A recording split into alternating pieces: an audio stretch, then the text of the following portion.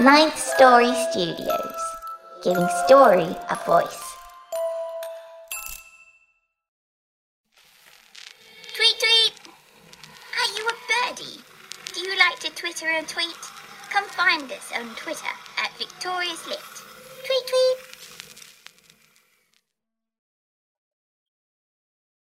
Warning. This episode contains spoilers of past episodes. If you are not current with the show, if you have not listened to the very last episode of Season 4, this might be a good time for you to hit the stop button and skip this episode until you're caught up. Otherwise, you might learn things that you don't want to know yet.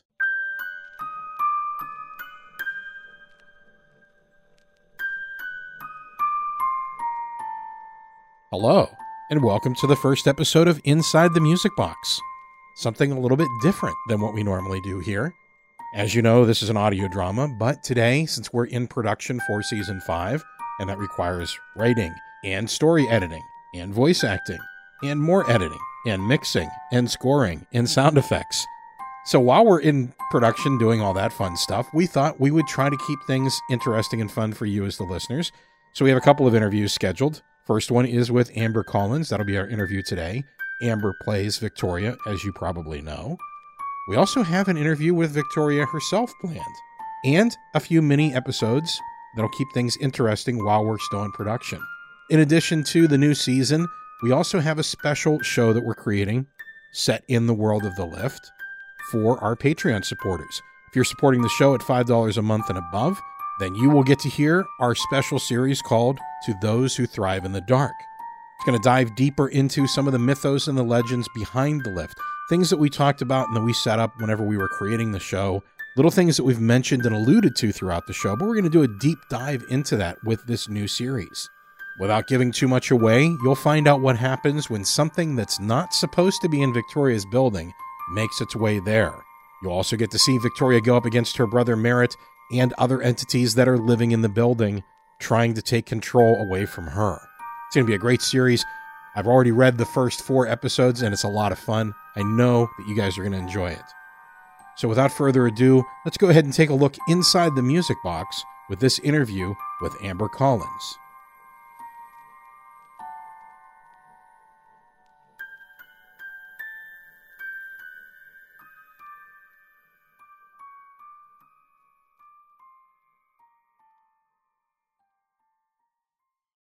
So today I am talking to the lovely lady who plays our Victoria Bigglesworth Hayes, Amber Collins. And this is fun because it's 6:30 here, and it's what, 7:30 there? 6:30 in the morning here, I should say. 7:30 at night there. Yes, it is 7:30, and it's summer over here. That's right. Yeah, it's funny because, you know, it's we're backwards in seasons. There's what, 12 to 13 hours difference usually when we're talking. So we haven't done this very often, but Yeah. we probably should more. It's fun, right? Yeah, no, I enjoy doing it. But yeah, like I said, it's probably better morning your time because I am not a morning person. You wouldn't get a word out of me until at least after 11 a.m. Yeah, I don't sleep much. It's sleep is the enemy of the writer. So yeah, true. Maybe it's well, you are a voiceover, but I was going to say maybe it's different for voiceovers because sleep is literally my favorite thing to do. Oh, don't get me wrong. I love a good sleep. Yeah. It's just that it doesn't happen as often as I would like. As often as you like it. Yeah. So for those that have never heard Amber's voice before, whenever she's not playing Victoria, this is what Amber sounds like normally. And I have a deep bogan Australian voice, the complete opposite of charming young Victoria. Yeah, very posh and proper, and yeah, that's not my voice, mate. So is this I mean, is this your normal, like, so one of the things that I've noticed with, you know, a lot of the people that I collaborate with from different parts of the world, especially in the South, there's folks that have like a very deep, thick Southern accent, but they're like, well, in the daytime at work, we have to dress up our accent. And then whenever you hear us when we're not at work, we sound like this. So is there a more relaxed Amber? This is pretty relaxed now. Well, it might be a little bit like if I'm again, like if you caught me at like 7 a.m. in the morning, it'd probably just be a slur of words. Australians are really known for like not properly pronouncing words, so they just all sound like one long like just noise, and that's kind of what I sound like. But Maybe after a few drinks. yeah, but like it's a lot more casual than like if I have to record like a phone message. Like I can do a posh Australian voice, as they would say. But yeah, this is probably my normal speaking voice. And you'll probably hear me say like yeah or yeah, all right, a lot, which is probably not the most professional. That's awesome. Yeah. See, we Americans have these very flat, for most of us, these very flat, non. I don't know. I wouldn't call it nasally. I'm a fan of accents, and I think most Americans are too. Like when we hear an Australian or a British accent or a good German accent, or it's fascinating to hear people that sound different. And I think maybe I'm particularly prone to that because what we do and being audio, a lot of it is on the ear. So it's fascinating to me the various ways that people speak. All different American accents. I like you guys are very good at pronouncing words. We're not so much. But I think it's like apparently like Americans find it very hard to do the Australian accent because it's like it uses a completely different part of the mouth or like different ways of using your like vocal cords or something. But yeah, I find it so hard to do an American accent. Like some people can do it. It makes your like throat and vocal cords feel weird, like parts you haven't used or something. I don't know. And then there's all different types. Like you have the North and the South, like all, and then different states. Like I love hearing like a Minnesota, like obviously kind of accent. Oh yeah, out and about in Minnesota. Yeah, like I don't know if that's a stereotype or not. I just really like that accent. I mean, to a certain extent. I mean, I think that there are stereotypical accents, and it's always funny when you run across someone that actually has that accent, has that voice. Yeah, right. I mean, because like you say, Minnesota, there are people that sound more like I do. Fargo. Right. And then there's those folks that sound like Fargo. Yeah. Yeah. You get the New England accent too, where it's can't get there from here. I'm going to go out there and get some chowder today. Well, apparently that's like people who have a New England or like Boston accent. They're the people that can they tend to be the best at the Australian accent. Oh, really? There's like certain syllables or something. Yeah, I remember watching like this whole mini doc on like accent specialists, and that was the closest you could get to the Australian accent was like the New England American accent. I guess that kind of makes sense. Yeah, I mean, because it's derived from the British accent originally. And ours is also English is just even lazier, like English accent. It really is. It's fascinating. I mean, there's so much history to it, and so much, I guess, culture involved as well. Because there's, I mean, especially in England, you talk about, 100 years ago, 200 years ago, you could tell where someone was from, within a mile or two based upon their regional accent. But everybody travels so much more, and I was talking to, I think, Chris Long about it at one point, where we were talking about how much the American vernacular has invaded writing because of movies and stuff like that. So, even writers now tend to use more American words. It's just a weird mixing pot of all these different cultures now. But you guys managed to maintain some very interesting colloquial sayings, and as we were talking about prior to the interview, that there's you shorten everything. So we shorten everything, and I don't know, like I think the whole thing, like it's the old adage that a lot of Aussies are lazy, so we just don't want to speak as many things. So yeah, we were saying like McDonald's is just called Macca's over here, and like everyone's name will be shortened. Like my mum's name is like Julie, and but everyone will call it Jules. Yeah, she hates it. But everyone will do it. Like I've been called Amber, like.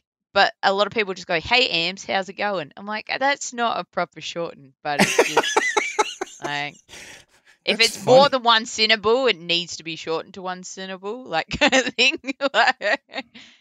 So you're Andy. What do people call him? Uh, and sometimes here's the thing, like they'll call him Andy, but Mm-hmm. sometimes they'll do a short, like a nickname that has the same number of syllables. So Andy a lot of time gets called, like, not my Andy, but Andy a lot of the time get called Ando, like that. Yeah, that Hey doesn't Ando, shorten how's it anything. going? Like it doesn't shorten anything, but like sometimes it literally makes no. You'll go insane trying to make rhyme and reason out of some of the weird bloody words we say. But I'm sure, like, you hear like certain English ones. Like I love Cockney rhyming slang. And it makes no sense, like either, but it's really cool. It Yeah, it's sounds fun. fun. Yeah. So I guess that brings us to a first question. So, how difficult is it for you to put on the mantle of Victoria and do her accent? And what was kind of where did you pick that up from? Being able Uh, to do that proper posh British accent.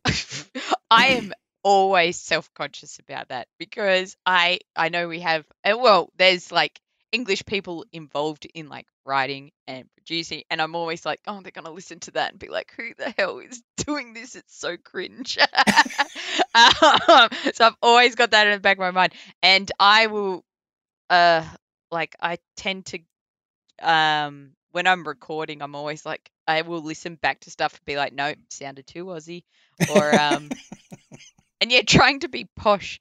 And she, like, when I've listened back to a lot of the older ones, she's not very posh. She sounds a bit bloody like northern sometimes, like she's from bloody Yorkshire or something.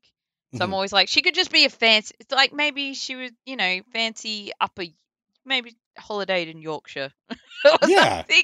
yeah. 'Cause, yeah, Well, I think sometimes she changes. I do like whatever she feels like. But I watched. I'm a bit of a cinephile, and growing up, I was a massive anything UK comedy related, from like be it the 60s to the mhm. early 90s.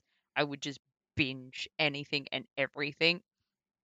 So we like always growing up, we just muck around and talk in English accents. I have no idea if it's any good or so, but it was just like we'd always be parroting something from like Monty Python Flying Circus or The Goodies or Dad's Army or something like that.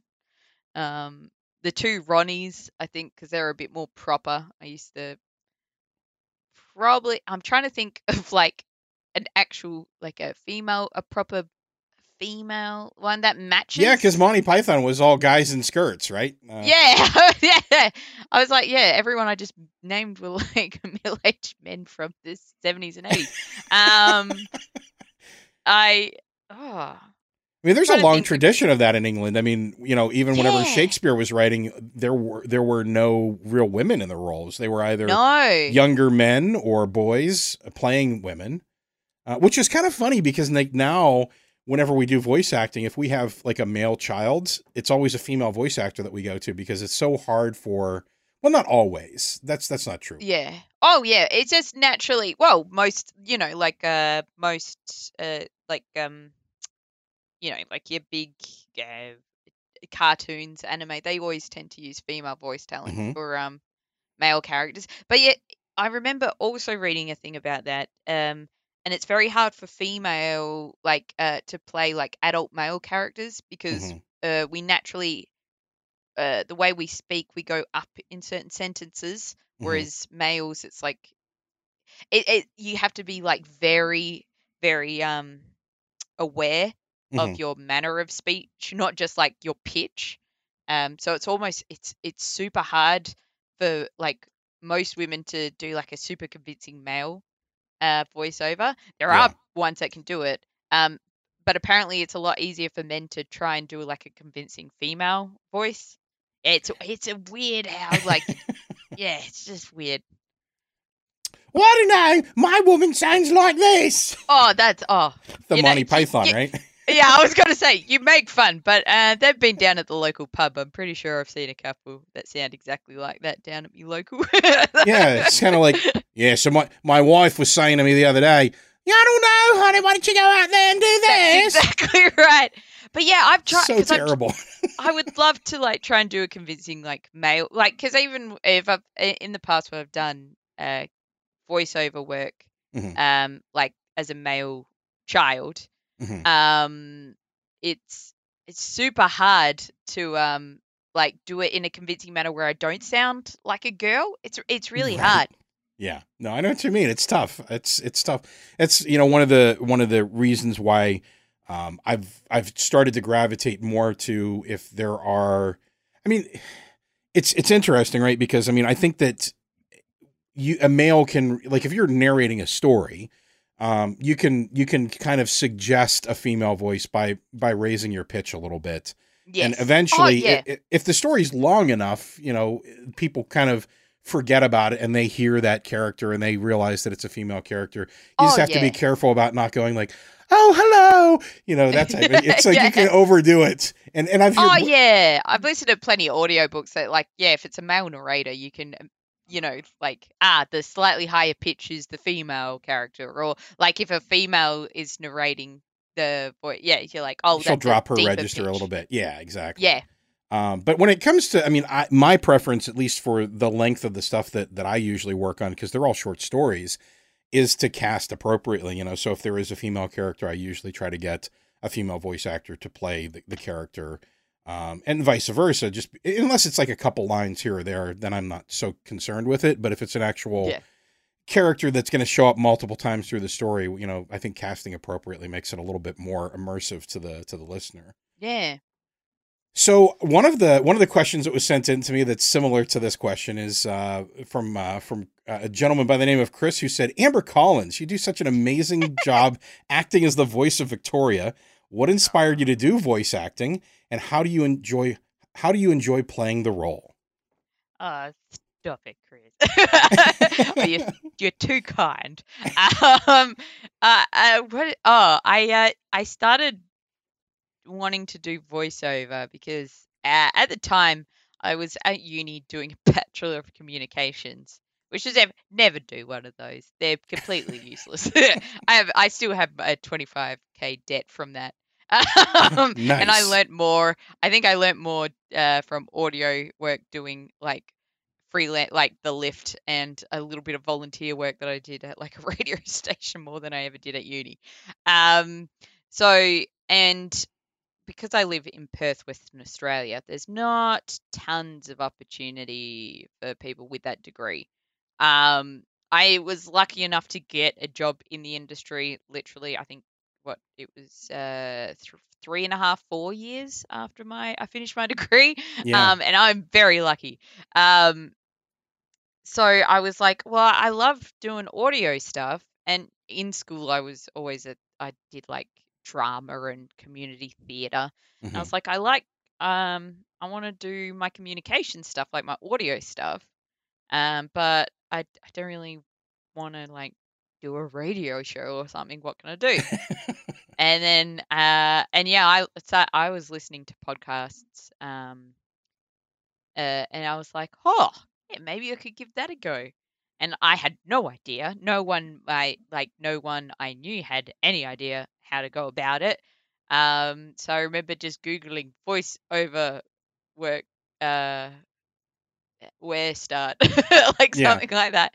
And yeah, it was like I got to random sites, and I'd only been doing it, I think, about 4 or 5 months until I saw yours, mainly on the pro boards, which it was like voiceacting.proboards or something, which is still around. It's called something else now, but there is still stuff on there. So if anyone wants to try, I think if you just type Google search voice acting pro boards, like it's basically a stepping stone. So there is some paid gigs there, but it's mainly like unpaid. So it's like it's that whole like get paid in exposure, but it's also a really good place to learn. Right. So I didn't expect to get paid for any of those ones because like it wasn't like I was learning. So Yeah, absolutely. But yeah, so and I had terrible mics. I had just a headset mic. It was horrible. Because I didn't have like I was a uni student at the time. I didn't have the budget. I used to sneak into their recording studio sometimes to like use Nice. it, but they were just like, "All right, get out of there. You're not doing uni work." I'm like, "Oh, okay." So it was a shitty headset mic. But a lot of the time, because these people, like a lot of the people who are running the projects, they because you're like doing their work a lot of the time they're just really passionate about a project and they have no budget or anything. So Right. I really didn't mind doing them for people that just wanted to make something. Like I would like it's a little bit different like if a big corporation was like, "Oh, we need you to voice something, but oh, we have no money." Or it's like you clearly do, you just don't want to Right. pay it. But when you'd get you most of the people on there are like, "Now look, I've had this idea for a game for like 3 years. I'm finally making it. I have absolutely no money, but I really need voiceovers." I'm like, "Well, I really don't mind lending my voice to something like that because Right. they're generally passionate about something, and a lot of voiceovers who are generally passionate about something want to just do it, kind of thing." Yeah, when you're starting out, you don't really have a budget. I mean, when I decided to cast for Victoria, previously, I mean, and you know this, I was Yeah. using a computer generated voice that's based upon live voice recordings of children. So I think it's called Kids Talk or something like. But there was this It wasn't company. bad. It was pretty good. Like, Yeah, let's be honest. For a computer generated voice, she was yeah. pretty good.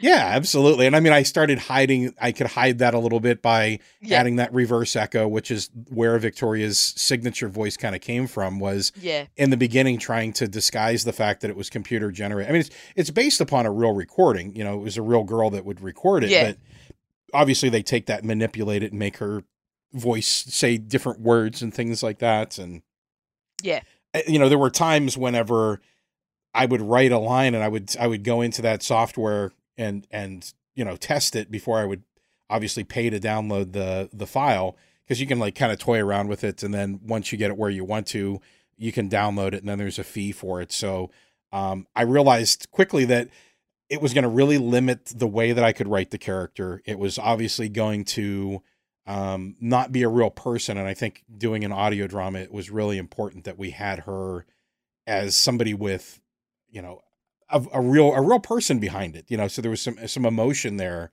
And whenever I posted it, that's kind of how we started out. It was like, there was no budget. This is what I'm trying to do.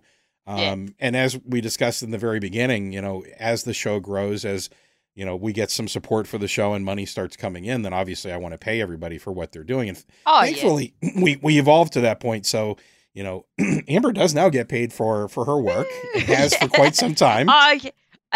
Be nice, but yeah, it's like not that I like. Yeah, thank you very much, very appreciative. But I love the lift and things like that. So like when I read the post, I was like, hell yeah, I Yeah. was more than keen to do it. So You did such a good job. I remember having to email you back and going, okay, you're not actually a child, right?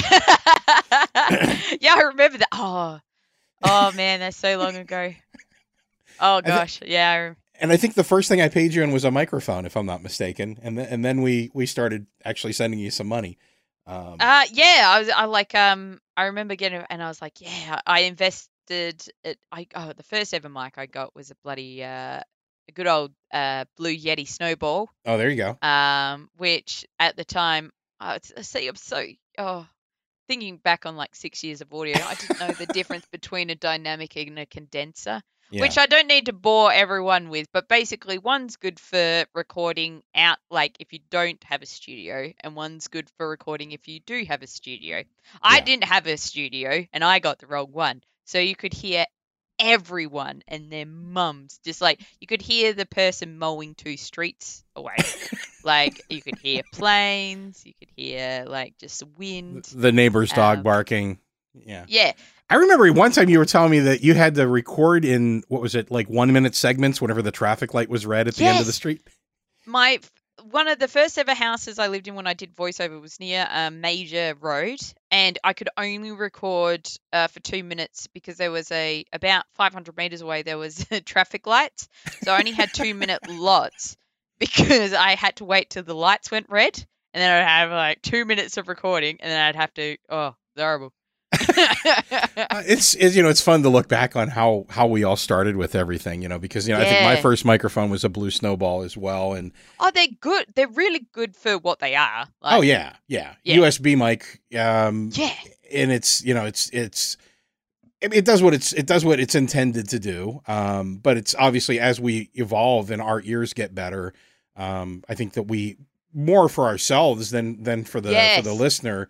Because we start to get these bat ears that are trained to hear every little click and every pop day. and and like I'll ask for like a secondhand advice, like if I'm doing like recording something at work or something, I'll be like, "Can you hear that?" And they're like, "I have absolutely no idea what you're going on about. It sounds like anything, like it sounds fine." And I'm like, yeah, "But don't you hear that slight ooh?"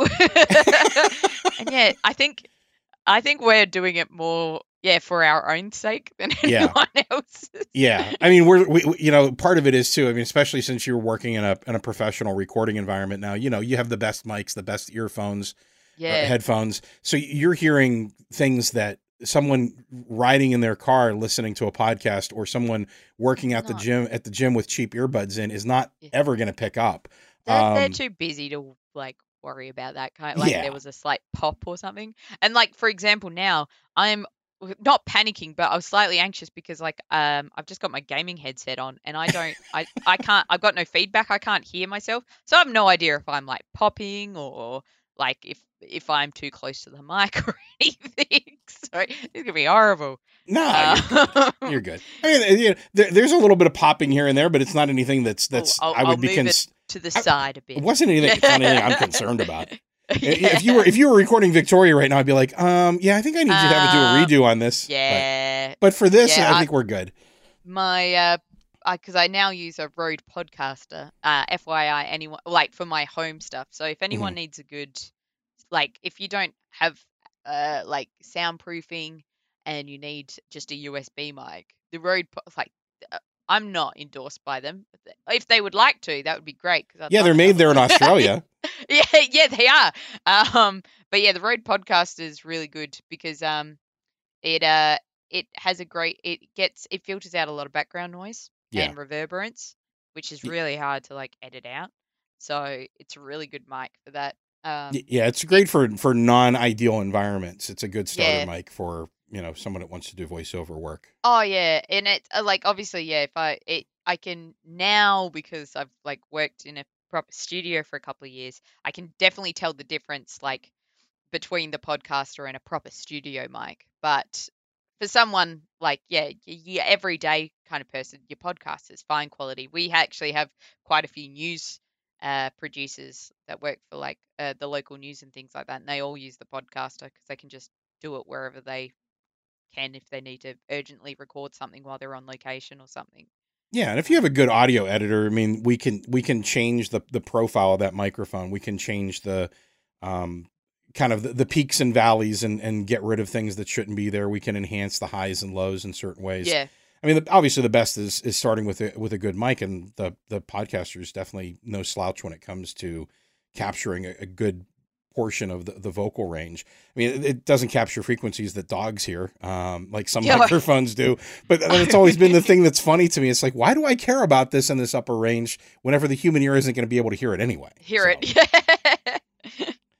So along with that, how has the portrayal of Victoria evolved for you from whenever you first started playing the character? It's more that I think I know how she would say certain things, because obviously like you have the script there and I read them so I can get like I read all the bits so I can sometimes I'll get it wrong, but I read most of the script so I know what context. Doesn't mean I always get the right context, but I've found it a lot easier over the years to like know how she would say certain things or how she would react to certain things. Yeah. Because it's not like sometimes and the scripts are always like very well written, but sometimes it's hard to know exactly how a character is meant to say something, Hmm. or if that makes sense. Yeah, no, absolutely. And Especially in prose, because I mean, we started the show, and a lot of the writers, I mean, even I in the beginning, yeah, we all came to it from being prose writers. So I mean, we were yeah, writing short stories and novellas, novels, whatever. And over time, and I think that we started doing this more last season 4, moving to a script format. First of all, selfishly, because for me it made it a lot easier to edit it. But then I started to yeah, realize, you know what, this as a voice actor, this makes it a lot easier for a voice actor to kind of find their lines, know what to say, not have to dig through paragraph after paragraph to find, where the quotation marks were. yeah. We always tried to bold Victoria's lines, but every once in a while you'd miss one. Not you, Oh me, yeah. us, the Oh no, I writers. would. Yeah, I would. Because even though I'm like reading them and I'll just like, oh yeah, or I'll just yeah, then ugh. Which yeah, I that's another. I am a voiceover, but I'm actually severely dyslexic, as in like I drove my university and teachers up the wall. So sometimes I do just miss stuff, Yeah. or I'll say things wrong. And Dan's, you're very lovely when you're like, "Oh, do you mind if we?" And I'm sure you've just nice enough to. I'm sure I've made tons of more mistakes that you'll just be like, we can use that. It's all right. I will say, okay, and this isn't just you; it's every voice actor. Like sometimes they'll miss a small line, or they'll say something a little bit differently than the way that it was worded. But I think that happens in movies and any other production as well. I mean, Oh there's some yeah, ad libbing that goes on, or a line gets misread. But sometimes it's magical. I mean, sometimes it's just like, you know what? That's so much better than the way it was but written. I'm yeah, just going to go with that. yeah, Um, yeah, because it comes out natural, right? I mean, that's one of the yeah. things that, you know, I remember Mark Hamill talking about, who does a ton of voice work and obviously is Luke Oh Skywalker, gosh, yeah. and him Yeah, just great talking about voiceover. trying to read the lines in the first Star Wars movie and just going, who talks like this? Yeah, Um, yeah. so I think that sometimes that's what happens. Like when we write stuff, it looks great on paper, but whenever you try to get your mouth around it and say it, it just comes out sounding weird. So there are times whenever you and other voice actors will read something and it's different than the way that it was written. And I'm like, that's so much better. Or, a line gets missed and I'm like, well, we don't really need that line. Um, Yeah. but I mean, there are occasional times whenever I'll go back and say, hey, on this line, can you do a pickup? We missed this line on this page, Yeah. or Oh, this and this part of the sentence, or whatever. But it's pretty rare, yeah, well, it thankfully. wasn't till I worked in more like your corporate voiceover that I realized how nice you you bloody are compared to a lot of corporate people. They'll say it will be like, we don't like the way you said the. Can we have less of the th and more of the I'm okay. Like, all right. um the two, the ooh was a little bit too pronounced, so can we just cut that back just a tiny bit? And I'd get that feedback, Yeah, which is just like, if anyone who does that kind of work, you're always going to get people that are like that, and you just do it. But then I'd get like do like a lift episode that'd be like 20 pages. And I just get like from Dan going, oh, that was great, awesome, thanks. And I was like, damn, not a single pickup. Like, and it wasn't me going, man, I must have smashed it. I was like, man, Dan is just really nice. yeah. I mean, there's things that you can't. There's things that you can fix as a producer, and there's things that you can't. And I think that it's just a lot. It's a lot quicker and easier for everybody if we just try to fix what we can.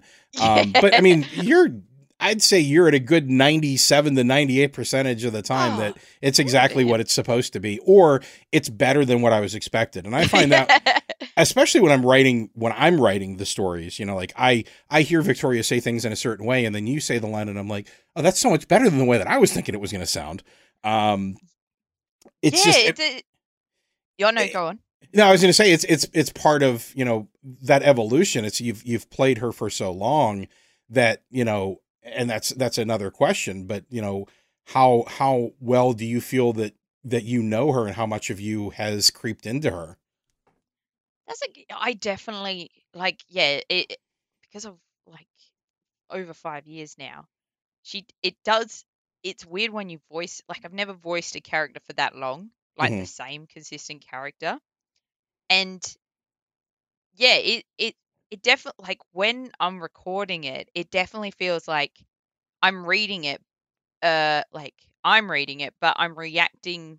I'm just, without even realizing it, reacting how I think Victoria would, Hmm. kind of thing. Like I'm outraged. Like if she's outraged, I'm outraged at the same time, kind of thing. If Yeah. or like yeah, um, or if someone's like yeah, if she's offended, like I'm offended or something like that, just while I'm recording. Hmm. And yeah, it's like I have this clear picture in my head. Like you could just tell me the setting of the story, and I could be like, "Ooh, that'd be interesting for Victoria." Yeah. And it definitely, like, because yeah, it's hard to describe. She definitely feels like I definitely feel part of her, kind of thing, you know. Hmm. And I think yeah, she might have like over the years she might have gotten a bit more not not as high class, maybe because I'm voicing her like occasionally. I'm sure she's a lot more proper, and I've kind of put a bit of the ruffian maybe a bit more And than she would and be. I think I like that. I mean, character, Yeah. just like we evolve over time, I think our Yeah. characters should as well. And I mean, I think in the latest episodes, or one of the last three, that it was, I wrote the Piper storyline, the last three Yeah. episodes. And I don't know which episode it's in, but there's a point where she's like, I'm over a millennium old. I'm like 1,000 years old. Not, at least from her perspective, because she bounces around in time a lot. But Yeah. I mean, I think that she's definitely evolved over time, and she has this impish quality that, has always been there and has kind of come out more with your portrayal of her, which I really like. But I mean, she's still very sweet and she's kind and she's a lot nicer than I would be to people that she meets, Oh which is yeah, great. she has a lot of uh restraint. Just very good. I think she's a people person kind of thing. Yeah. That like she knows exactly like if she wants to annoy someone, I think she knows exactly like if Yeah. she wants to keep someone calm or something, she knows what to do, but if she wants to piss someone off, she could do that. Like she is it like apathetic empathetic at the same time, but knows exactly how to She, get a reaction or to get people, you know what I mean? Exactly right. the right thing to say, kind of She's thing. there to guide them to a decision, and she Yeah. does her best to do what she needs to do and be who she needs to be to Yeah. try to get that person to make the right choice. Sometimes people require it's just like children, I think. I mean, I think that she sees, not in a derogatory or condescending way, but I think she sees a lot of her visitors as children. Oh, Even though yeah. she's the child, an appearance to them, that her physical attributes and her voice and everything, she's obviously a little girl, but she's been around for a long time, and I think that she's just like, she sees the people that come there as children that need to be guided and taught a lesson. Oh, yeah. Um, and I think that it's like from reading so much, you just get to the point. Yeah, like I'm trying to it's hard to put into words, but oh God, it's It's in like it. There's these a are hard certain, questions. yeah, Whew. there's certain ineffable things that are hard to really describe. It's just kind of, Yeah, I just love reading it, and she always has like she's like super quick yeah. and things like that. It's like she'd be wicked at like some sort of like stand up comedy kind of thing. Like she she can like man, she's got the quickest quips ever, like Yeah. and things like that. Um, which is I think I love that part. Um, It's cool. yeah. So I have a question from someone named Susan, who said that, let me see if I can find it here. Victoria seems very real. I think this is partly because of the quality of the writing, but obviously part of the quality of the voice acting as well. Do Uh, you ever find yourself feeling creeped out a little bit, like Victoria is talking through you or possessing you? I don't like I said, sometimes like I'll finish reading a story and there's like a couple where uh Victoria's like mad because something has happened or something like an injustice or something, Right. When I finish recording, I'll be like, "Oh, I'm pissed off," and there's no reason for it. Like it didn't happen.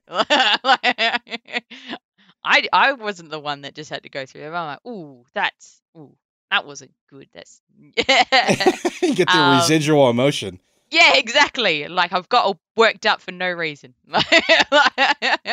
um, but yeah, Victoria's got like I voiced the words, but she's got like a whole life of her own kind of thing. Um, it's it's it's weird being like uh it's like because I've always seen the lift like when I try to describe it to people, I'm like it's like the Twilight Zone or Black Mirror, but like the host, like your Twilight Zone, your Rod Sterling, they're like a proper character, they're part of the story. Right. And she's like such an important, it's kind of like a bit of a nerd, but like she's kind of a bit like the Doctor and like Doctor Who kind of thing. Like it's the only thing that kind of connects everything together. Yeah. And she like yeah, I don't she definitely brings her own life to the table. Yeah. Like like she it's made it really easy for me to voice her over so many years because yeah, you just start to get me as a voiceover, you just start to get to know how she would say things or how she would react to things. Probably mumbling and just saying the same thing over and over. No, it's very accurate because I mean, you know, when you get to play a character, it's fun to play lots of different roles, but it's also there's a special reward to being able to play a recurring character. You know, for the Private Collector, I've played Frank Enfield for long enough that he starts to become a part of you, and you start to bleed into that character. Nelson doing the librarian, you know, he said, I love the library. Yeah, when he plays the librarian, it's just like I've watched him do it. There's like a physical change that occurs, like his mannerisms change, his face changes. You know, it's just, his voice changes.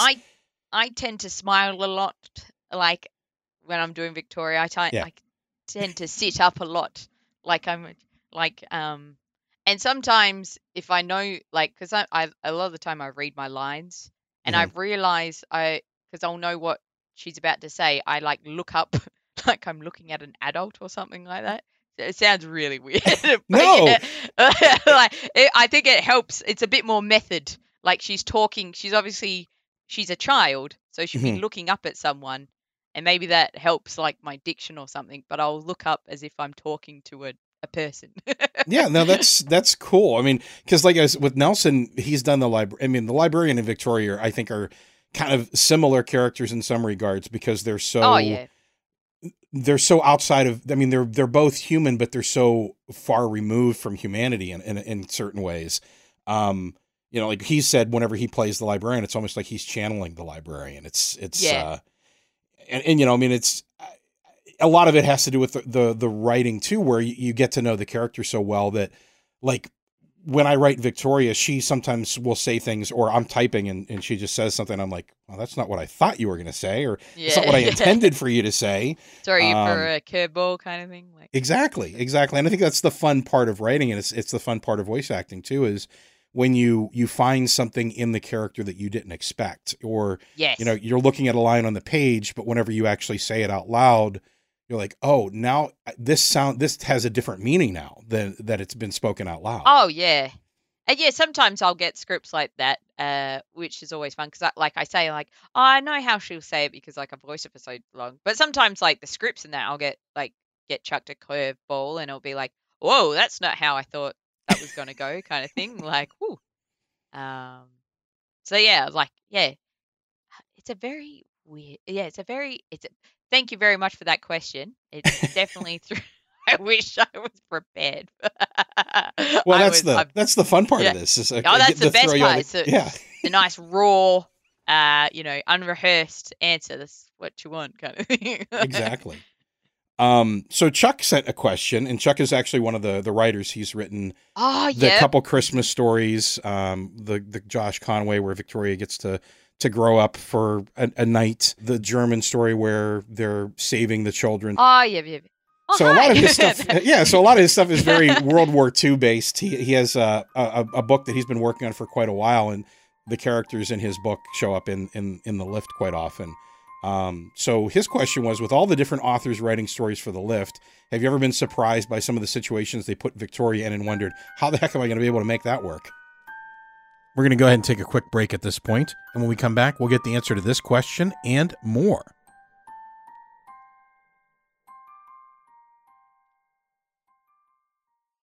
With all the different authors writing stories for the lift, have you ever been surprised by some of the situations they put Victoria in and wondered, how the heck am I going to be able to make that work? I'm trying to. I remember a couple of earlier ones, and I think because like I was still new to it, I'm trying to think of specifics. Um, the latest ones were definitely a bit like, "Ooh, this is different." Um, uh, yeah, like being slightly older Victoria and not quite Victoria. The one that I think mainly from a voiceover one is when I had to do a southern accent. That was, I think that was the hardest ever. Not character wise, because the character was still very much like Victoria, Mm-hmm. but definitely the voice work. I apologize to anyone that has that kind of accent. It was, oh, it was horrible. You know, I think before we started recording, I told you I thought that was a great performance.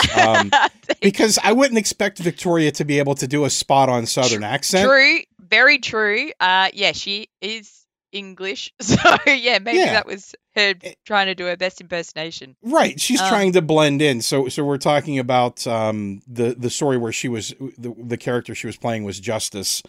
It was Brooke Warren's story. Yeah. The other one, I think, another one that I think it was the first one I narrated as well, that it took me a few goes because I wanted to get it right, was is the season 1 finale where she's narrating. Oh yeah, she's telling her story. So we're talking about she's telling Plummet. her story. Yeah, Plummet, that's the one. I remember that one was quite, because it was like, yeah, at the end of season 1, that was like a full on. And it was and you were sick too, I remember. I had you had a sore tonsillitis. Yeah. And I couldn't. There was like 3 days I literally could not talk. And Dan's like, "Oh, I've sent you this, like your big one, the season 1 finale, which you're narrating." And I'm like, "Oh, I'm so sorry. I'm like the worst." And yeah, I was still slightly sick.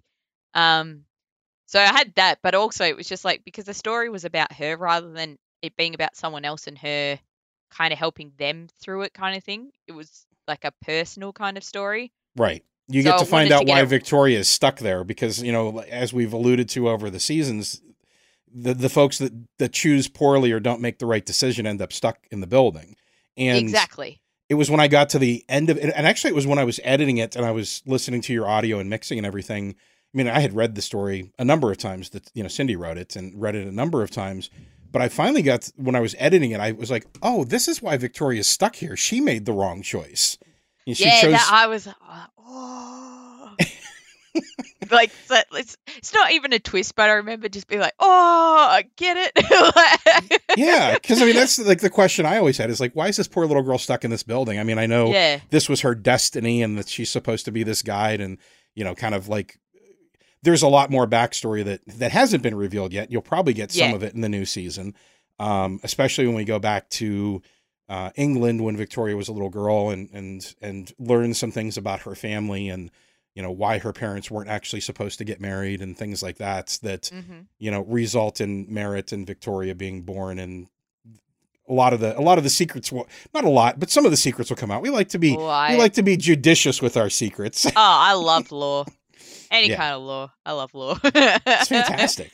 But yeah, I mean, that for me too was a surprise. We get to the end and I'm like, oh, I get it. So she's actually she's the first, I don't want to call it victim, but she's the first student of the building where, you know, she chose poorly. So she gets stuck there. And Merritt also chose poorly. So he gets stuck there. So they're like the first two that are supposed to learn their lesson. And I think it wasn't until late in season 3 that we did a story set far, far in the future where Victoria actually does get to leave the building finally. Yeah.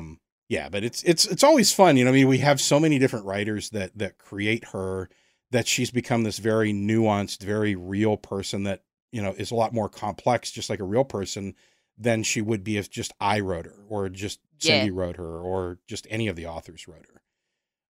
And you get to meet her at like lots of different points in her timeline. So, you know, from week to week, you may be getting, you know, 200 or 300 years apart from where she's been. Um, and then other times you're getting her, you know, right after the previous episode. Oh yeah. Um, that was actually a lot of fun when we did Von Homlin. It's a story that I'd been toying with for a long, long time, and I wanted to create a situation where Victoria kind of has the source of her power taken away from her, and she's out of her element, and how does she react to it? Yeah, like all she's got is her natural kind of wit and charm kind of thing, rather than a whole building, like, or and her music box kind of thing. Right. Yeah, I really enjoy doing those ones. Yeah, I mean, those are Um, the fun stories. It's like, you know, what happens when Thor loses his hammer? What happens when Victoria yeah, loses her music box? You know, what yeah, will she rise to the occasion? You know, how will she solve this situation? And especially pitting her up against someone who has another object of power that was created by the same creator that created her music box. It was a yeah, lot of fun to just kind of see the opposites and how they kind of played against each other. yeah. So do you have any favorite lines or situations that you've done for the show? Oh gosh. I remember one of the first times saying elevator in American voice. That was Oh, a that really was fun. that was tremendous. It's still one of my I, favorites. yeah, I just Or sh- elevator, as you call it. or She just did it. elevator. Yeah, yeah. Like, I just remember I was like, part of me is like, come on, Victoria, there's no need to make fun of their voice. Like, come on. You just need. But at the same time, I think like she's kind of cheeky, kind of thing. Yes, Like, exactly. Exactly. um, I'm trying to think. I there's a few funny, like, I think the quips, like sometimes she'll just hit back at someone and they're really fun. Like anytime she's cheeky or Hmm. like sassy. Hmm. I love like sassy Victoria. Like Oh yeah. someone's oh she just says something and then you're like, oh, I love getting to voice those. So I'm like, I wouldn't say that in real life to anyone, but I'm gonna say that as Victoria. Yeah, no, it actually makes me think about the quick sketches that you did of her with like different facial expressions, which is still one of my favorite pieces of Victoria. Oh Um, yeah. where you did like her smiling and her angry and her upset and surprised. Yeah. Yeah, she's got a whole range of emotion, she does. Yeah. She's a very well thought out character. And I love, like, even though she's like a 9-year-old girl that's like lived up in, Victorian England times, she's very what's well like she's very open to like anyone. She's very progressive. She never like mentions or anything or is bothered by any differences or anything. Like, she's there to help. She doesn't care like anything else. It doesn't bother her. Right, exactly. You know, Yeah. she's a very progressive, strong female character. Yeah. Oh yeah. And yeah, it's been great to be able to voice some, like, I hadn't my voiceover credit, like a lot of the time I'd been voicing like uh NPCs in video games, which was like woman like I'd be like woman 3, and then I'd get given a list of like, okay, so your NPC, like, here's a few lines, but because it would be like they could be like a Skyrim mod or a game that's being developed like Skyrim, and it would be something like, okay, so I need 10 different types of death rattles. One where she's like she's being drowned, another where she's being stabbed, another where she's like drowning. I also need like a help, the town hall's on fire. I'm like, oh, these lines are very deep. Yeah, Like, you did what, a thief project, didn't you? yeah, that was one of my first ever ones. There was like a God, it was so long ago. Um, You had to one die of my first multiple ways. Yeah, that was my first one of my first ever voiceover jobs was for a game called the Dark Mod, and it was made by these basically video game producers that in their spare time they loved the Thief series so much that they made their own kind of thing based on I think it was like a Doom 3 mod, but it was basically a whole game, and people could make different maps for it and things like that. And so you could go in and make your own like quest and map. And so I was like I was a few NPCs that you could just put into your map, that could so you could steal stuff from, or like and things like that. So yeah, I had like 3 pages of different ways to die. And at the time I'm very new to voiceover, and I Yeah. get given this, and I'm like, I gotta sound like I'm drowning. So I had like a cup of water, and I'm like gargling water, like like I don't know what I'm doing. So I always remember that job because like yeah, it was just a quest. It's like, oh, dying because gas bomb has gone off, so your room like it's I'm like, oh, okay. That's All tremendous. right.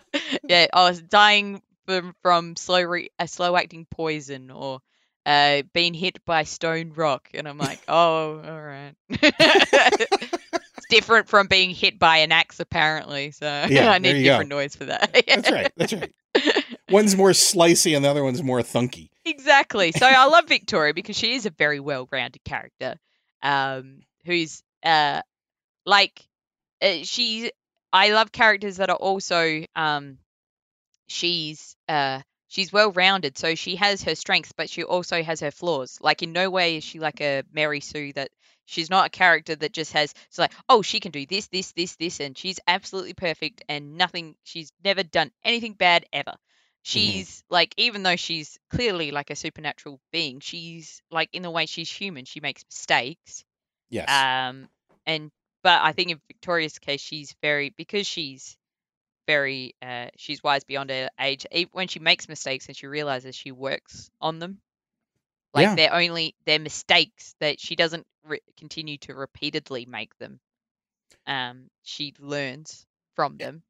Yeah, absolutely. I mean, like, I think the inexorable Halloween, she's trying to save the 3 girls that get killed while they're Oh, out that trick or one. Yeah. treating. Now I Yeah. remember that one. That one, I was like, oh, that's really full on. That one. Like, Yeah. I loved voicing that one because I was like, oh, that's really rough. Yeah. It's like she's just so devastated. She does everything to try to change it. And, Yeah, and the it still librarian has, happens. yeah, and the librarian has to Yeah, explain to her, like, certain things have to happen. You yeah, can't change these things, but you had to learn that lesson yourself. And yeah. I made reference to that in one of the latest episode. That was actually part of the fun of writing that 3-parter. Was I actually called back to quite a few prior episodes, including that one. And when Victoria's explaining to Jackie that you can't alter time, things have to Yeah, happen because at their. it's like she's Yeah, learnt that herself.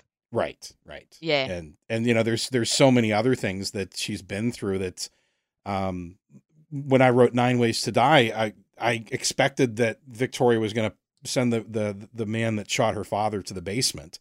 And when I was writing it didn't come out that way. It was basically like, I'm going to give you a chance to change. And I'm just like, she's so much better than I better would be than in that. that situation. Yeah, she's she doesn't want to. She knows that, like, yeah, she needs to be the better person, and being the better person means doing it right, not just being vengeful or Right. taking revenge. Like, it doesn't help her. It doesn't help anyone. Yeah, She's absolutely. yeah. I mean, she's still super pissed off, and you can tell Oh, how angry she is, but and she's she's like, done like, but I think like she did it that way because she's learnt that being vengeful or being angry or something, it doesn't help anyone in the end, really. So right.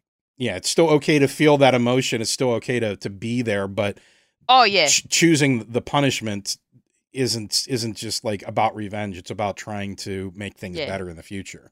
yeah. No, so yeah, like I said, I love that because she's a well-rounded character because like she's got so many different aspects. Yeah. And yeah, like a character, one that I think people relate to is one that they can empathize with, and because like they see all aspects of her, not just the good and not just the bad kind of thing. Right. If that makes sense. Yeah, yeah. She's nuanced because of that. Yeah, You get to see her flaws, and you get to see her evolve and change, and she becomes, a window character. And like you said, she's not a Mary Sue. It's not like she just has these magical abilities. You know, sometimes she struggles to find the solution, and sometimes Yeah. she's in despair herself because she doesn't know what to do. Yeah.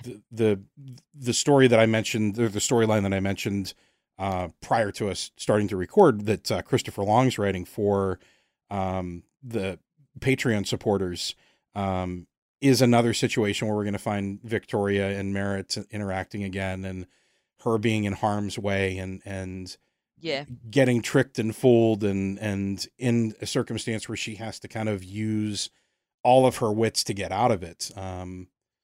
It's rough too. I mean, it's like I was talking to Chris about, I was like, well, you be careful writing this story, because when I wrote the Von Hamlin storyline, the Piper stories, and I was kind of almost torturing Victoria by putting her in some of these really uncomfortable situations, was whenever I had pancreatitis and appendicitis and secondary infections and all this stuff. And I'm like, she's really not happy with me. She's trying to kill me, man. Yeah. Yeah, like I haven't been on the writer's side of it, but I'm guessing, you need to be like the headspace you need to be in Yeah. as well. Like it can affect or change different like ways you go about it and things like that. I'm Absolutely. not. It must be. I can only imagine how hard it is. I remember getting asked to just having to write anything, and I'm like, I have no idea how to put like thoughts in that to paper. So when I read some of these stories, I'm like, how the bloody hell did they think of that? Well, you know, that's part of the, I think that's part of the, like, from the writer perspective, Chris Long and I have both kind of talked a little bit about it, that there are some creepy, weird things happen when you start writing Victoria's stories, where, you know, certain synchronicities and coincidences occur, and stuff like that. And I don't want to reveal too much of that, because a lot of that actually ties into the upcoming story. So maybe once that's done, we'll get together again and talk a little bit about it. But there's some strange things that occur around the girl. I mean, I've always kind of felt that she's existed out there in the ether, and I just found her. I didn't actually create her. So no, that would be fun to be like, do an interview after, be like, oh my god, I could not believe that happened. Like, oh my god, she was Cthulhu the whole time. I had no idea. That's tremendous. Tremendous. So, that brings me to a question that I have here from Christine. How would you react if you ever got to ride Victoria's lift? And do you think you'd get along? I don't know if I'd get out of there. I definitely, like, that would definitely be cool. I don't think my story would be nearly as interesting as like 90%. It would be, it wouldn't be like seeing some sort of shadowy figures of a past that's been left unsolved kind of thing. It would be like, man, it'd just be Victoria going, every one of your former roommates says you were pretty like unorganized, and like you never did the dishes. Like, you got to go back and do them now. Like, that'd probably be what it would be. Yeah, I guess there are worse struggles than that. Yeah, I think I'm very low down on her priority chain. Not out of like that I'm all kind of like I've never done anything wrong. It's just I think my stuff is quite boring compared to a lot of stuff that she gets to deal with. You know, when I was in my 20s, I lived rented a house with two other guys, and we would have rotations on doing dishes and stuff like that. So, like, you know, this week is your week, this week is your week, and we would kind of rotate the chores around. And I'll tell you what, this one time, the two of them were back to back in terms of doing the dishes for 2 weeks. I refused to do anything. Like, I'm like, fine, we'll just let it sit then, because they were just so awful. So when it was my turn, basically I had to clean up the entire kitchen, because we were like using old margarine tubs for cereal bowls. Oh yeah, like I wasn't great myself, but I remember like, because we had a roster, and I would do them. Like I probably like sometimes I'd be like, well, I need to rinse that again, kind of thing. But I remember, when I first went to uni, I had I lived on the campus and I had there was 5 of us in this tiny house, and I'd be like, all right, I've done mine. And then 4 weeks later, there was like most of them were still there because I have refused to. I'm like, nope, not mine, not my turn. And there would be stuff growing like in them, and I'm like, oh my lord. So like I've never been good with dishes, but I was never that bad. I think when I was a young adult, I always justified it as like, well, I'm not that bad. I don't Yeah. let stuff grow. But Yeah, that's actually where I was going with it. It's kind of funny because someone had like a sandwich with tomatoes on it, and they left a little piece of the bread with the tomato there. And when I got to it, the tomato seed had sprouted. And there was a tomato plant growing out of the sandwich. And I'm like, oh my God. We had that with potatoes. They sprout. Not good. That's awful. Oh, maybe so that's bad. some good like nightmare fuel, like some sort of like body horror. Yeah, now I need to write that lift inspiration. episode. Yeah, just someone like who's terrible at housework. Yeah.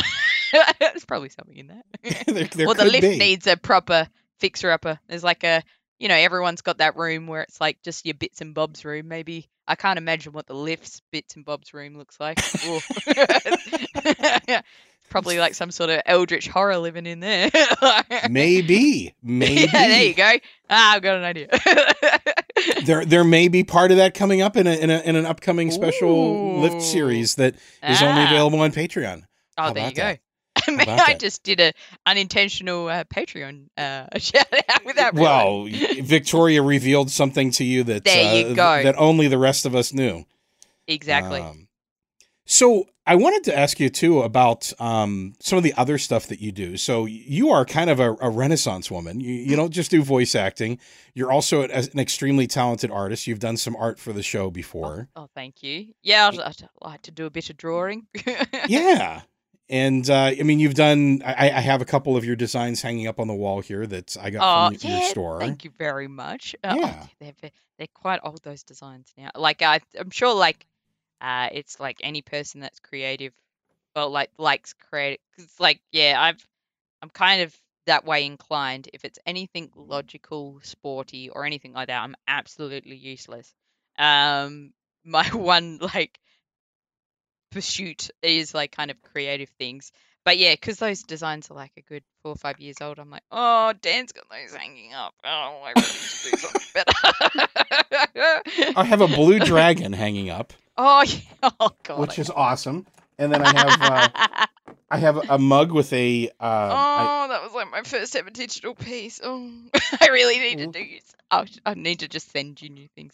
But then again, in 4 years' time, maybe it's not a bad thing, because in 4 years' time, I'll want to send you new ones as well. That's the way that it all works. I mean, I actually, in preparation for interviewing, I went back and I listened to a couple of the earlier episodes, and I was actually kind of surprised that I wasn't more critical of like early editing. I mean, there are a couple where I'm like, I could have edited that a little bit better, but I mean, overall, I think they still hold up. I'm pretty pleased with the final result, and I think that has a lot more to do with the talent of the writers and the voice actress than it does with anything that I've done. Yeah, I think like I listen to a lot of podcasts, and you can tell like their first episodes, like how different like production quality wise a lot of the time. But I think the lift, like there's definitely like I had a really shitty mic, but I think overall, like it was pretty good quality for what it was like at the time. Like it was pretty high production. Yeah, like, I'm a little bit of a perfectionist there. Yeah, like so I think it's like I've listened to like some of the most listened to podcasts in the world. Their first episodes, their first few were like, terribly edited and like not equalized, and they're peeking all over the place. So we were pretty on ball, like on the ball kind of thing, I reckon. Yeah, I mean I did the old show that I used to do, Ninth Story Podcast, prior to that, and I also had a season, at least most of a season of doing the first because I took Wicked Library over season 6 from Nelson. I had at least part of a season, if not the full season of the Wicked Library under my belt at that point. So that definitely helped. I think I made all my mistakes on Ninth Story Podcast, which is why you can't find my early episodes unless you really, really dig for them. because while they were great in terms of, I think, the topics that we covered and the discussions that we had, there were some of the audio mixing, at least in the first season, that I think was a little rough, but we got past it. And the thing with the lift, or Victoria's lift as we call it now, was the evolution of the sound design, because I think I relied a lot on sound effects, at least the first season, maybe the first 2 seasons. And I started to come to this feeling that the sound effects weren't so hypercritical, because I didn't want people to just be like waiting for the next sound effect.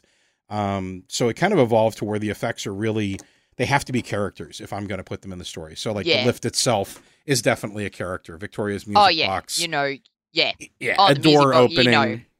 You don't need to like narrate being like the music box started. Like, a lot of the time you could just have it and you're like, there you go. Like, yeah, absolutely. And it's fun too, because as we've moved forward, I've kind of settled on this idea that I've had all along, that the music box actually has conversations with Victoria. And I love that. To us, it sounds just like, it's playing a few notes of this or a few notes of that, but to her, it's actually like a full-on conversation that she understands. Oh yeah, I've always kind of seen that as like a Han Solo Chewbacca kind of situation. Right, exactly. Exactly. Because she's all by herself, so you have to give her a friend to talk to. Right? Oh yeah. Absolutely. She's had enough time to basically translate or understand, I think. Yes, absolutely. And do we want to talk a little bit about you just finished with Fringe Fest? Yeah, you could.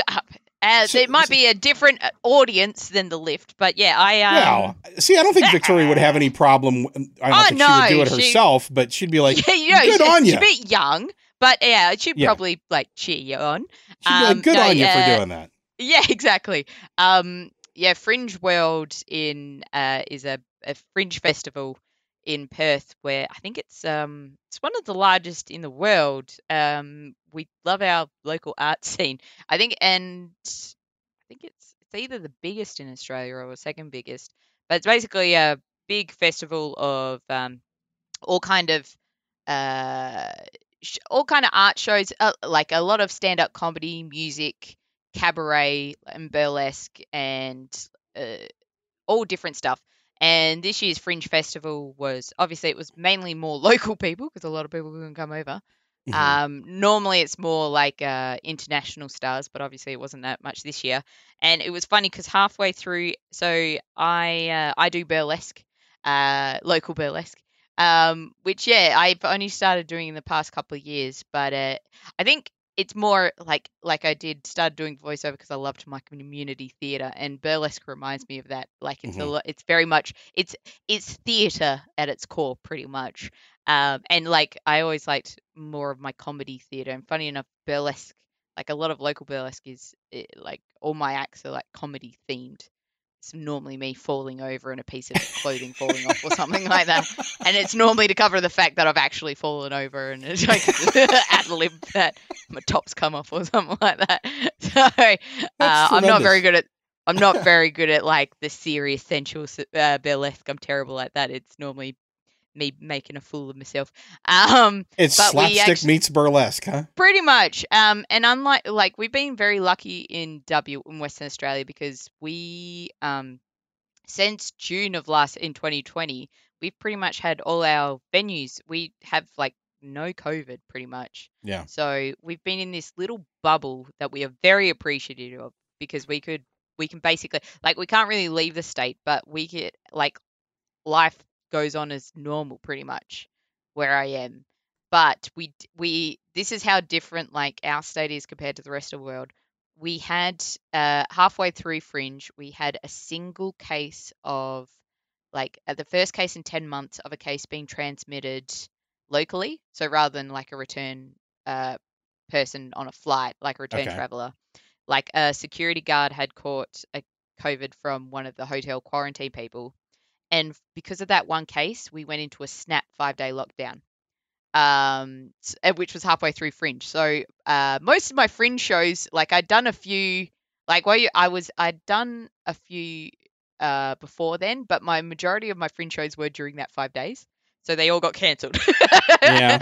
Luckily, they've been like rebooked. Like I've got one next week. Luckily for me, it's actually they're all now more spread out. So Okay, like gotcha. it sucked at the time, but now I actually prefer it because I rather than being like boom boom boom boom boom.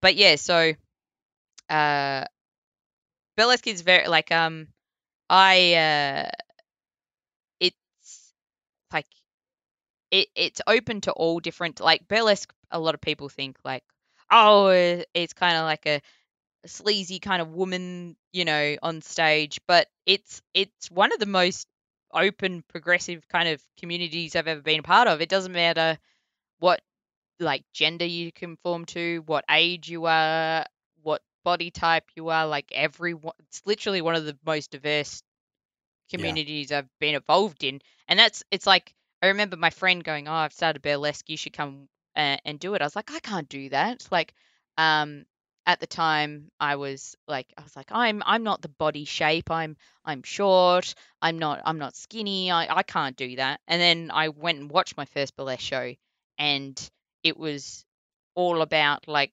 people getting on stage and dancing and celebrating like everyone was unique because everyone is unique. Right. So like everyone stood out because no one's the same. Um so it became like a all of a sudden I was like, "Oh, it doesn't matter what you look like. It doesn't matter. Like there's people that have grandkids and there's people that have just come out of like that have just turned 18 and there's people who like we're very open to people of all different genders. So it's not just like female and female presenting. Anyone can do burlesque kind of thing.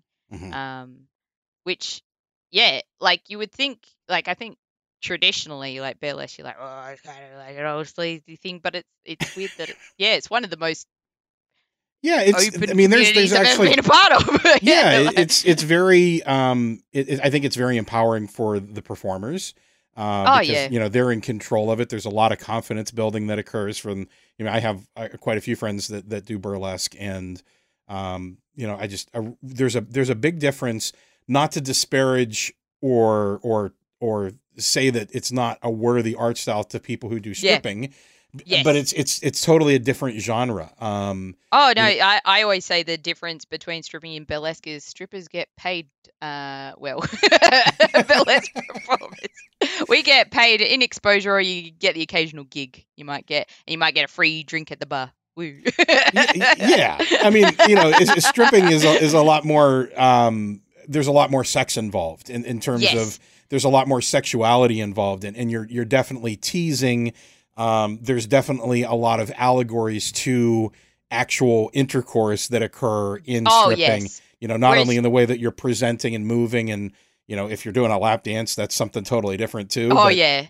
burlesque is more. I mean, not that it's not sensual, but Oh there's no, and I think it's definitely more of like it's it's a like because it's the performance. performance and It's a it's where the story. performer if the performer wants to take you down a sensual route because that's what they like, that's what like they're taking you on there. You're like they're not being persuaded by the audience to do something. Like they're the ones they're putting on a play kind of thing. Yeah. Um and every different performer and every different performance is different. So burlesque can be like it could be full on, it could be like a Charleston dance, it could be ballet, it could be a stand up act, it could be Hmm. like physical theater. It's not just like you say like people say oh it's dancing or like it's teasing. There's so like I've seen people do a jump leap splits onto the floor kind of thing or like a backflip while doing burlesque, and then sometimes I've just seen people do like a 5 minute like physical comedy routine where there's not a single piece of dancing involved kind of thing. So it's I think it's different, but it also like it allows people to get their creative like theater like Hmm. their need to be on stage or something, and at the same time like you get to work on yourself and be more confident in yourself. Yeah. I Before I started, I would never wear like I didn't like the way my legs look, so I wouldn't wear like short shorts, or I didn't like the way my upper arms look, so I'd never wear anything without sleeves. Like And within 10 months of doing burlesque, I was tassel twirling on stage with that and a very small pair of underwear on. So you very quickly become like, you're like, you become very comfortable with who you are, and you realize like if you, and like we're all human, so some days I'll still be like, I don't like that, but a lot of the time it's the parts you don't like or something like, but it makes you who you are and what makes you different from everyone kind of thing. And like it's one of the like burlesque. I remember no one in my family had done it or really heard of it, so I was mortified to see what my family was going to think about it. I was like, oh god. I remember my mum being like, "You're not going out wearing that, are you?" So I was like mortified to what she'd think of burlesque. But I told her, she was like, "Oh, that sounds cool," and she came to my second ever solo performance, which like when I started, there's a burlesque school in Perth, and they do graduation shows, like a like you're graduating from high school, but you're graduating from burlesque kind of thing. And I was doing a solo performance, and my mum on the day is like, "So I invited a couple of extra people, your grandma, your aunt, 3 of your cousins, one of your second cousins. Oh, great aunt, your sibling," and all like that. So it was literally like 10 members of my family at a table. And I was like, "Mum, you explained what this is, right? I'm taking clothes off and I'm going like, I twirl tassels at some point." She's like, "Yeah, that'd be fine. And I was like, "Oh, okay." And I did it, and luckily they really enjoyed the performance. But I was sitting with them after, and I was surprised they loved every single performance, like every one. They they're like, "Oh, can we come to the next one?" I'm like, "Oh, I'm not like in the next one." They're like, "Yeah, no, that's all right. These are fun." I'm like, "Oh, all right, don't need Even to be here, better. yeah, even better. Don't have to worry about." Yeah, no, I think I just picture Granny just being like, "You get up there and be sexy now." yeah, go on. Yeah, like I said, it's a lot easier when they're comedy ones, but yeah, no. So it's good when you get that support. I don't know, like you could probably cut this out if it's too much, but I have a friend who she does burlesque too, and her parents live on the same street, and her mum's very supportive and comes to every show. And that one particular night, I'm new to the net. Like we bought a house here, and turns out it was just before the show. I went out and said hello to her mum, and she goes, "Oh, come meet." Literally, there was like 5 people from my street as well that I'd never met before. That they live on the same street. And I was like, "Oh, hi, I'm number 29, at the back." And that was the first and only ever time I popped a tassel, and I didn't realize. So they've seen a lot more of me than I expect. So I hadn't met them before, but they sure met a lot of me that night. Oh, that's tremendous. That's hilarious. Of course it would be that night that you pop a tassel. Exactly. It's the only other time I've done it. But it definitely, it breaks the ice, I guess. Number 29. Oh, I've seen her. She hasn't seen me, but I've seen her. Yeah, when you see the neighborhood folks hanging out with binoculars at your front gates. Go on then, pop a tassel. That's right. It's not like it's something we haven't seen before. Yeah, exactly. No, I mean there's definitely something. I guess it's exposure to it, and it makes you feel more comfortable and definitely confidence builder. I can't even compare to burlesque because I've never done anything like it. But I mean, the only thing I can think of is as I was telling you before we started recording, I've had some medical issues, and I've had some home care where nurses have to come in and see parts of me that I usually wouldn't show to anybody. Yeah. You get used to it. Yeah, I mean, it's like I used to have modesty. Now I'm just like, whatever. I mean, not like I'm going to walk around naked outside. Oh, yeah, or anything, in that medical setting, I'm like, well, okay, whatever. Yeah. I'm the same. Like, I still wear, I go to work, I wear my professional clothes and things like that. You don't wear one of your outfits from burlesque? Come on now. Maybe sometimes. On Casual Friday. Casual Friday, exactly. I think that's the only thing is like, because sometimes No, I like obviously I'd never. Some people are not that they're like super conservative. They're just not very comfortable, and that's completely fine. And sometimes I'm always like, please tell me to stop talking about it because I can go into a lot of detail. Like if you're not comfortable with it, I will stop now. Like, because I was the same. I remember my first ever burlesque show. I got changed in a toilet, like because it was like a graduation show, so everyone Mhm. just gets changed in one big like dressing room.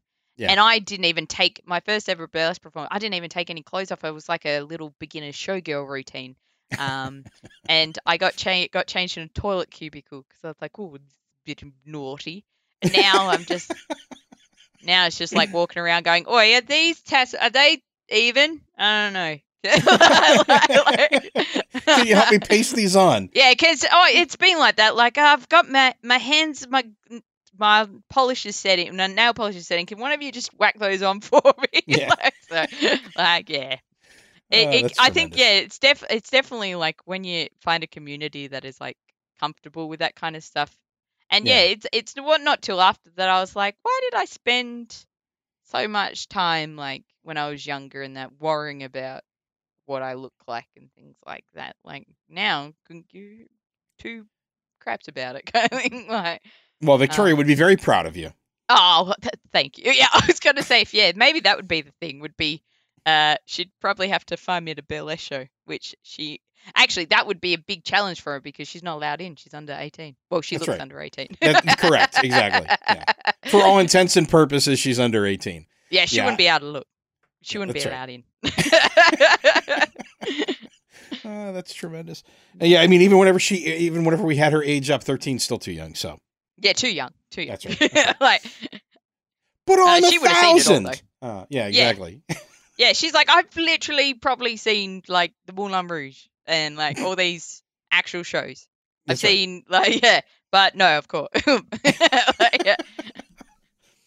So, I don't really have a wrap up or anything like that. I mean, I feel like we said at the beginning, this is going to be kind of us hanging out and talking. If people want to eavesdrop on it and listen, that's fine. I just, we I'm haven't. so sorry to those listening. I probably mentioned the same thing 50 billion times. No, I think we did good. Yeah. So this will be something we'll have to do again. I just wanted to kind of. I felt it would be fun to kind of do a behind the scenes, kind of inside the music box type of thing. Oh here. Yeah. Oh, I like that. Inside the music box. There we go. That's the title. Inside the music box the with Amber Collins. Yeah. Meet the fantastic woman who plays Victoria. Oh God. Yeah. But so I mean, some people probably will give up on us halfway through or 20 minutes in. But for those of you who are still listening, we'll try to do some more of this type of stuff in the future. And we do have an upcoming interview with Victoria herself as well. Oh yes. Which will be a lot of fun. I'll tell her. That's right. You let her know. Let your alter ego know that we'll be having an interview with Victoria coming up. That one requires a little bit of preparation because there's some editing and things that are involved in obviously creating Victoria. So what does Victoria sound like whenever you're recording her? Maybe that's our wrap up. So if you were gonna be Victoria, what does she sound like before we apply effects? It also makes me sound like way less impressive. And it's a bit of glass shattering. I apologize, everyone, that I tend to pitch up my voice just a bit. I don't know if you it makes it easier. Tell. Yeah, it makes it way easier. I'm trying to think like, hello, my name is Victoria. I think that's like the best. That's perfect. That's fantastic. You know what? Maybe we could do Victoria interview live. Oh God. I need a script for Victoria, otherwise it'd just be me rambling for an hour and a half like I have now. Yeah, that's fantastic. No, that's pretty good. I think we came in just around an hour and a half, which I think is kind of perfect for an interview like this. So I'll get it out there. I'll let you know when it's available if you want to subject your friends and family to it. And we'll go from there. Yeah. But this was a lot of fun. I really appreciate you taking the time to do it. No, that's all right. It did. Oh man, that time flew. I didn't even realize. I just looked at the time. Jeez Louise. That's what happens when you don't talk to someone for 2 years. Yeah, that's such a weird thing about, like, I was talking to my friend John Girls, who does Creepy and who did Small Town Horror. He and I have talked about recently got together. We've actually did a Zoom call a few weeks back. It was the first time we've ever saw each other. It's the first time we ever talked to each other. It's just such a weird thing about, the way that most podcasts, most audio dramas are produced these days, and especially in COVID times. We were talking about that too the other day with Throwdown Thursday for their podcast. I was talking to Patrick about it, and it's just like, it's part of the way that things are structured. I mean, our industry, if you want to call it an industry, is kind of COVID proof because we have people from so many places all over the world that are recording in their closets or their basements or their own recording booths or their offices or whatever. We get all this stuff, pull it together from all over the world and put it together. For the most part, aside from the normal challenges that voice actors have faced, like now their kids are at home and they have to worry about what they're doing. Oh, and sound's got to do it in between tantrums exactly. or something like that. Right. But it's just so weird. Like we correspond, you and I correspond regularly. I feel like we know each other well, but we've never met. I don't think we've never seen each other live. No. And when this world changes and goes back to normal, I'm going to have to come visit you and Andy and hang out for a few days or something. Yeah. Come to Perth. I'm sure it's completely different to like America. Yeah. But, plus you got a beach. Yeah, we got a beach. Yeah, we've got beaches. I'm trying to think what else we got. We got a couple of shops. Yeah, a few. One or two. Got a few. A few shops. You got burlesque performances. Oh, yeah, you got that. Yeah, come during Fringe. You can get all the comedy, music, feel. Ooh. That'd be a blast. Yeah, I mean, people don't know this, but we did a live show. Well, people know we did a live show for the Wicked Library, and there was a lift episode that was part of that as well. And you pre-recorded all your lines, and we had a great guy that set everything up and played everything as part of the show, and the timing was impeccable, and it was like you were there. But we were supposed to do a new live show last fall. Yeah. And of course, COVID being what it was, that got canceled. But we were trying to get you over to be part of the show.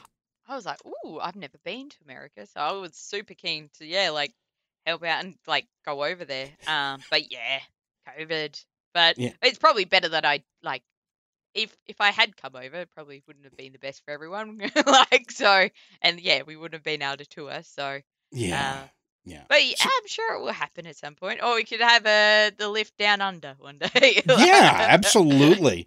Yeah, hear that, listeners? Support the show. Send us lots of money, and we'll come to your town and perform live. You'll get to meet Amber, and it'll be fantastic. Hey, yeah, and if anyone's a fan in Perth that I don't know of, I'm sure people that I've told about it. But if I've missed you, flick me a message. We'll go have a bev somewhere. That's right. You get to hang out with Victoria. Or at least the voice of Victoria. Yeah, exactly. I think having a pint with Victoria would end up in some sort of shenanigans. Probably. I think she's a teetotaler, but yeah. Yeah, I don't think she wouldn't be drinking the pint. It'd be a pint of tea. That's what exactly. And she'd drink it, and she'd have a sip of beer and curl her nose up and say it was awful. Exactly. Oh no. I can just picture it. That's awful. Yeah, exactly. There you go. There's another tip for another future episode. That's right. Well, again, thank you so much. I really appreciate it. You're most welcome.